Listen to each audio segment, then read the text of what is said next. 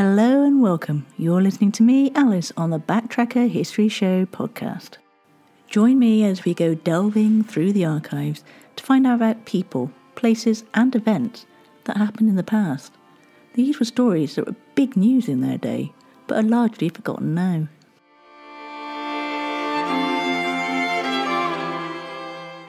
Most of these podcasts have been specially edited from a Bradley Stoke radio show in Bristol, England. And one of the great things about this podcast is that I can go into more detail about each story because there are no time constraints. And it's really easy to show your support just by spreading the word, leaving reviews and sharing with all your family and friends. It really does help. If you want to get in touch with me with show ideas, comments or information, you can via Twitter or Facebook by using @BacktrackerUK with a capital B, capital T and a capital UK, or emailing me at info@backtracker.co.uk. Now, on with the show.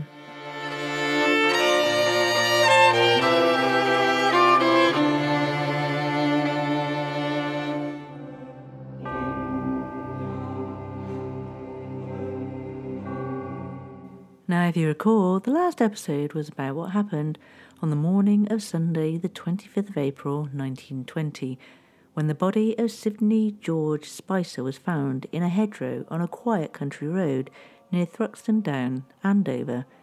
He had been shot in the head, and it was established that Spicer was a taxi driver from nearby Salisbury. A man in an army uniform was seen asking Spicer for a lift, and it was established that that man was Private Percy Toplis. It was later discovered that Toplis, along with another private, Henry Fellows, took the stolen taxi all the way to Wales.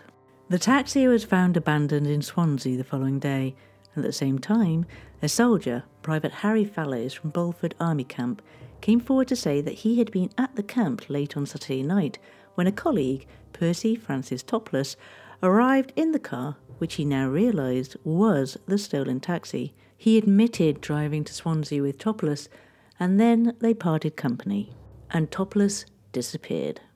In this episode, we continue that story, and you'll find out more about Private Percy Toplis. Before we go any further, though, let's go through some more events that happened in the year 1920. From January to November, experimental radio broadcasts, including speech and music, were made from a studio at the Marconi Company factory in Chelmsford, Essex. From the 5th to the 30th of April, there was the 1920 Blind March, a protest march of 250 blind men from across Britain to London. It was organised by the National League of the Blind, or NLB, to protest poor working conditions and poverty experienced by blind people.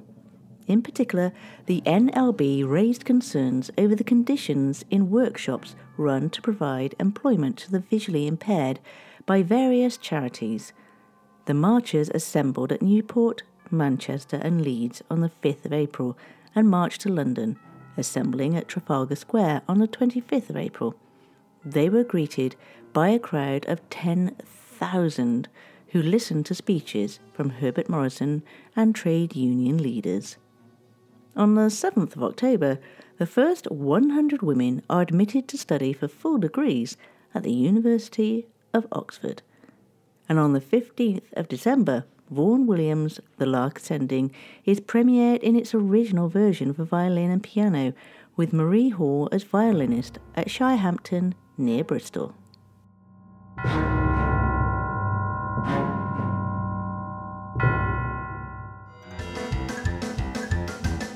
Word of the week. This week's empowering word is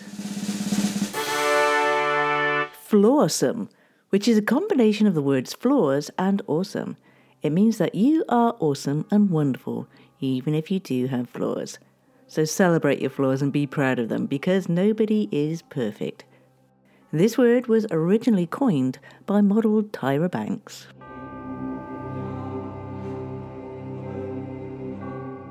Born in Chesterfield, Derbyshire, in September 1896, Percy Francis Toplis's parents, Herbert and Rejoice, couldn't look after him, so he went to live with his grandparents. In March 1908, aged 11, he was birched for acquiring 2 suits using false pretenses.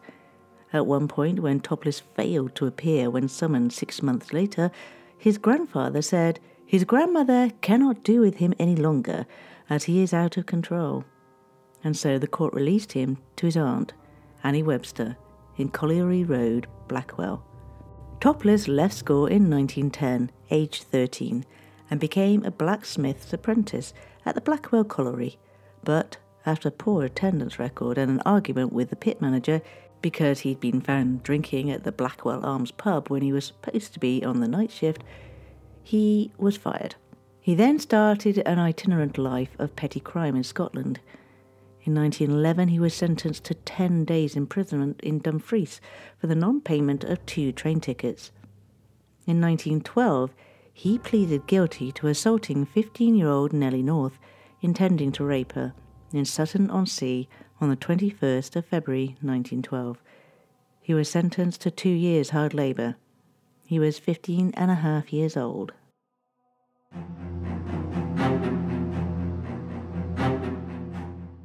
A warder from the prison he was in was interviewed years later. He said that he tried to give Toplis some advice about going straight so that he wouldn't be imprisoned again. Toplis had replied, If I do come back, it'll be a hanging job. During World War I, Toplis served as a private in the Royal Army Medical Corps as a stretcher bearer, his first active duty being at Lewes. His unit was shipped overseas to take part in the landings at Gallipoli, and when they returned, Toplis was hospitalised for dysentery. Afterwards, he briefly worked in a munitions factory. His unit was later posted to Salonika and Egypt, but Toplis was sent back when he contracted malaria.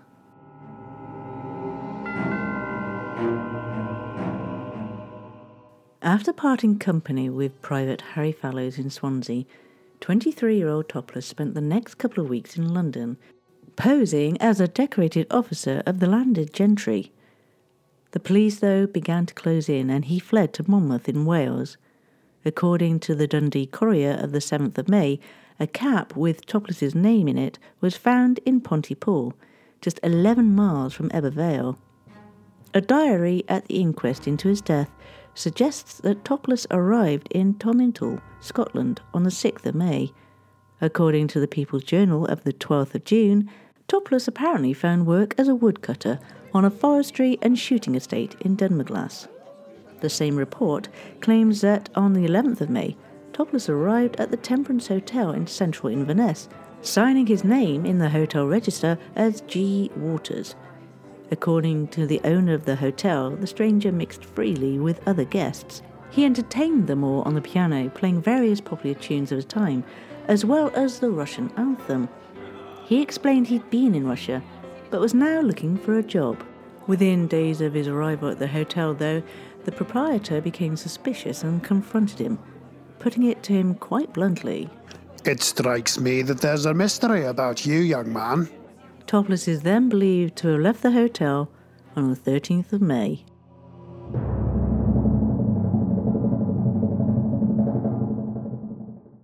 On the 1st of June in Tomintoul, which is in the historic county of Banffshire in Scotland, Farmer John Grant saw smoke rising from the chimney of the gamekeeper's abandoned hut. He alerted Police Constable George Greig and Mr. Mackenzie, the gamekeeper, and together they found Toplis in the hut.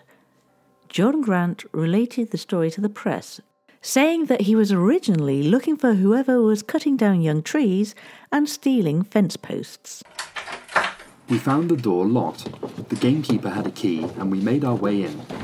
Inside, on the floor of one of the rooms, a man was lying partially undressed, a pair of puttees and his jacket beside him. Greig went over and roused him, saying, "Put on your clothes and come along with me."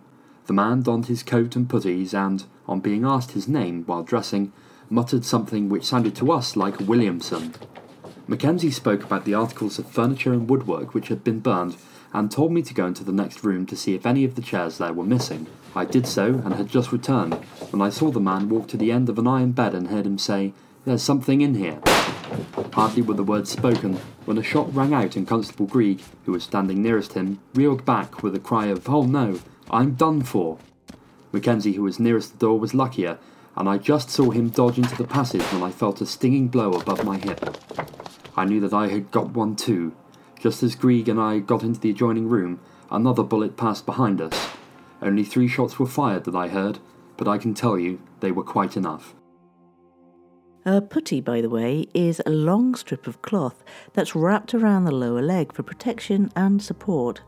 Soldiers in World War I wore them, and so did Luke Skywalker when we first see him on his home planet of Tatooine.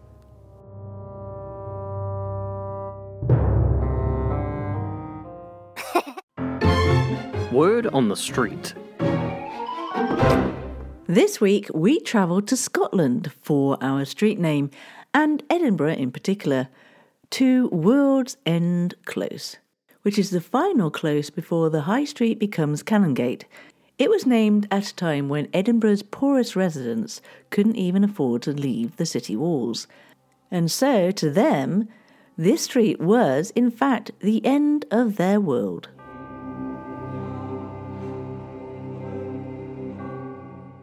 After the shooting incident in the gamekeeper's hut, Toplis fled on a bicycle. He cycled to Aberdeen and took a train to Carlisle, where he arrived on the 5th of June. He was seen in an army base in Carlisle Castle. Grant and Green were shown a black and white photograph of Toplis. Grieg said, Goodness gracious, where did this come from? If that man has auburn hair, he is the man who shot me. I won't forget those staring eyes. I'll know him again easily if I am ever confronted with him.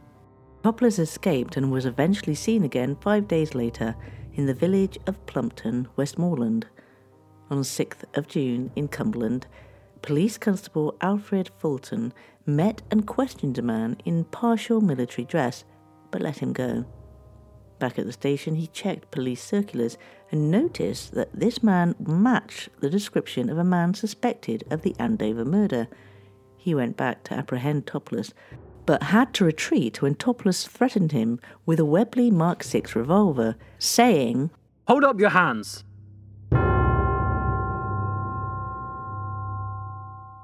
PC Fulton withdrew to raise the alarm, which started off a rather elaborate police operation involving armed officers, Inspector William Ritchie and Sergeant Robert Bertram, who both joined Fulton. It is believed that this may have been the result of orders from the Home Office to the Chief Constable Charles de Courcy Parry, and so they set off by car to apprehend Toplis and were joined en route by the Chief Constable's civilian son, Norman de Courcy Parry, on his 1000cc motorcycle. Parry himself was armed with a Belgian automatic pistol, which he had brought back on his return from service during the war. They saw Toplis at about 8:30 p.m, but didn't recognise him until they had passed and were some yards down the road. After quickly turning the car around, the group again approached Toplis. Norman de Courcy Parry stopped with the car, feigning mechanical trouble. He pretended to check to see what the trouble was as Toplis approached. The police officers then came out and challenged him. He attempted to flee and fired at them. A Wild West-style shootout ensued, and the officers ran towards him shooting. Toplis was hit in the chest. He collapsed and died.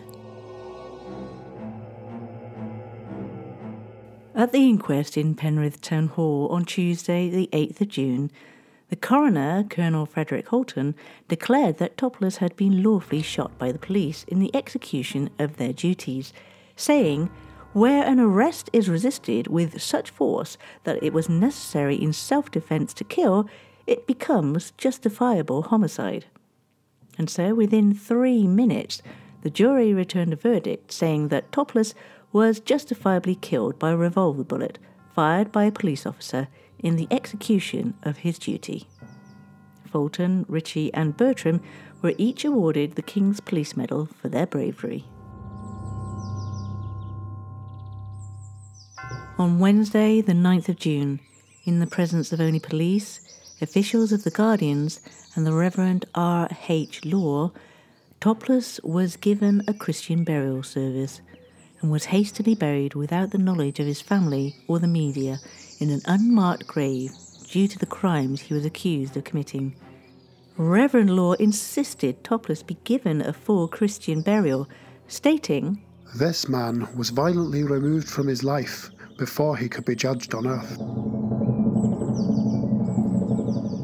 Even though at the time his family and friends didn't know where he was buried and the location of the grave was unknown, with corroboration of media images from the time of burial and information provided from Penrith Cemetery, you can find Toplis' resting place located to the right of the cemetery chapel. In 1980, there was an unsuccessful attempt by the Canadian Frank Dayson, a childhood friend of Toplis, to erect a headstone on the grave. A more recent attempt has also been made by the descendants of Toplis to erect a headstone. However, Eden District Council are unable to sell the exclusive rights of burial due to an anticipated need to reuse the burial land where Toplis is interred. Toplis' belongings, including his monocle, were handed to Penrith and Eden Museum, where they are on display. In 2015, a plaque was unveiled on Roman Way Farm, near Plumpton, to mark the spot where Toplis was shot dead. A distant relative of the fugitive compiled a dossier, Chasing Percy, on the life and times of Percy Toplis. A few copies are still available on the internet. But an intriguing story that came out in a book from 1978 claimed that Toplis played a large part in the Toplis mutiny from the 9th to the 12th of September 1917 as the monocled mutineer. The author suggests that he was pursued by the political establishment in a vendetta and may have been innocent of the murder. The book was dramatised by the BBC in 1986 as the monocled mutineer, creating considerable controversy. It cast Toplis as a hero of the riot that broke out amongst the British troops in September 1917 during World War I. But if you actually do some research, you'll find that Toplis was actually aboard the Orontes, bound for India from Devonport. Hey, this is Russ. This is Kyle. This is Michelle. From the Infectious Groove Podcast. Join us every Monday for the most fun you can have with a music podcast. The Infectious Groove Podcast uses a positive and fun approach as we take time every week to share our jammy jams, then dig into a thought-provoking topic discussing all decades and genres of music. You can find the Infectious Groove Podcast on all major podcast platforms, or you can head to infectiousgroovepodcast.com to find us there and subscribe. We might have a controversial opinion here or there, but we always have fun with it. Oh, I'm sure I'll say something dumb. Subscribe to the Infectious Groove Podcast, part of the Odd Pods Media Network. Boffins in Bristol, on discovering that a shark can swim faster than us, but we can run faster than a shark, think that in a triathlon, it would all come down to who is the better cyclist.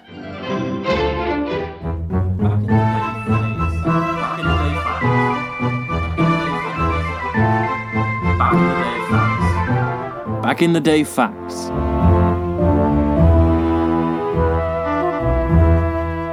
And for today's Back in the Day facts, let's start with the 21st of October 1805 and the Battle of Trafalgar, when British Admiral Horatio Nelson defeats the combined French and Spanish fleet.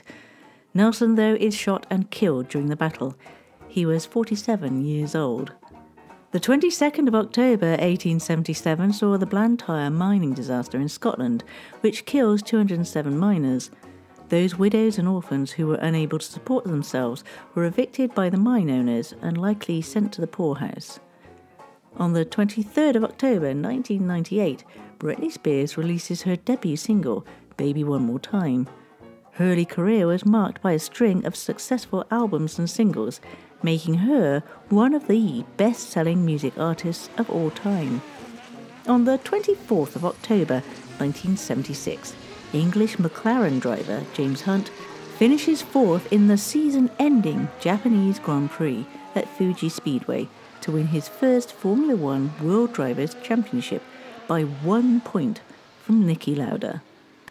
On the 25th of October 1854, the infamous charge of the Light Brigade during the Battle of Balaclava in the Crimean War results in over 100 killed. On the 26th of October 2017, the oldest known tsunami victim is revealed by sediment discovered in a 6,000-year-old skull by scientists near Atap, Papua New Guinea. Archaeologist Elinaza Majima said war and disease didn't seem to account for the village's sudden demise, and went on to say no cut marks or signs of illness were on any of the bones. By the looks of it, the village's men, women and children had drowned and were buried in the shattered remains of their homes. And lastly, on the 27th of October 1955, Rebel Without a Cause, the American coming-of-age romantic drama film directed by Nicholas Ray and starring James Dean and Natalie Wood, is released by Warner Brothers nearly a month after Dean's death in a car accident on September 30th, 1955. This was the only film of Dean's in which he received top billing. Well, I'm afraid that's the end of today's show. But don't worry, because I'll be here same time, same place next week. But before I go anywhere, I really do have to thank today's stars, the people who brought the story to life.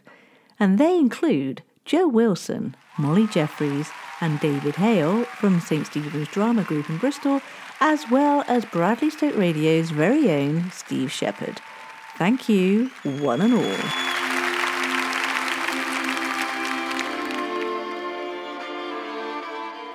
Thank you once again for listening to me, Alice, on the Backtracker History Show. If you'd like to get in touch with me, you can find me on Twitter or Facebook by looking up at Backtracker UK with a capital B, a capital T and a capital UK.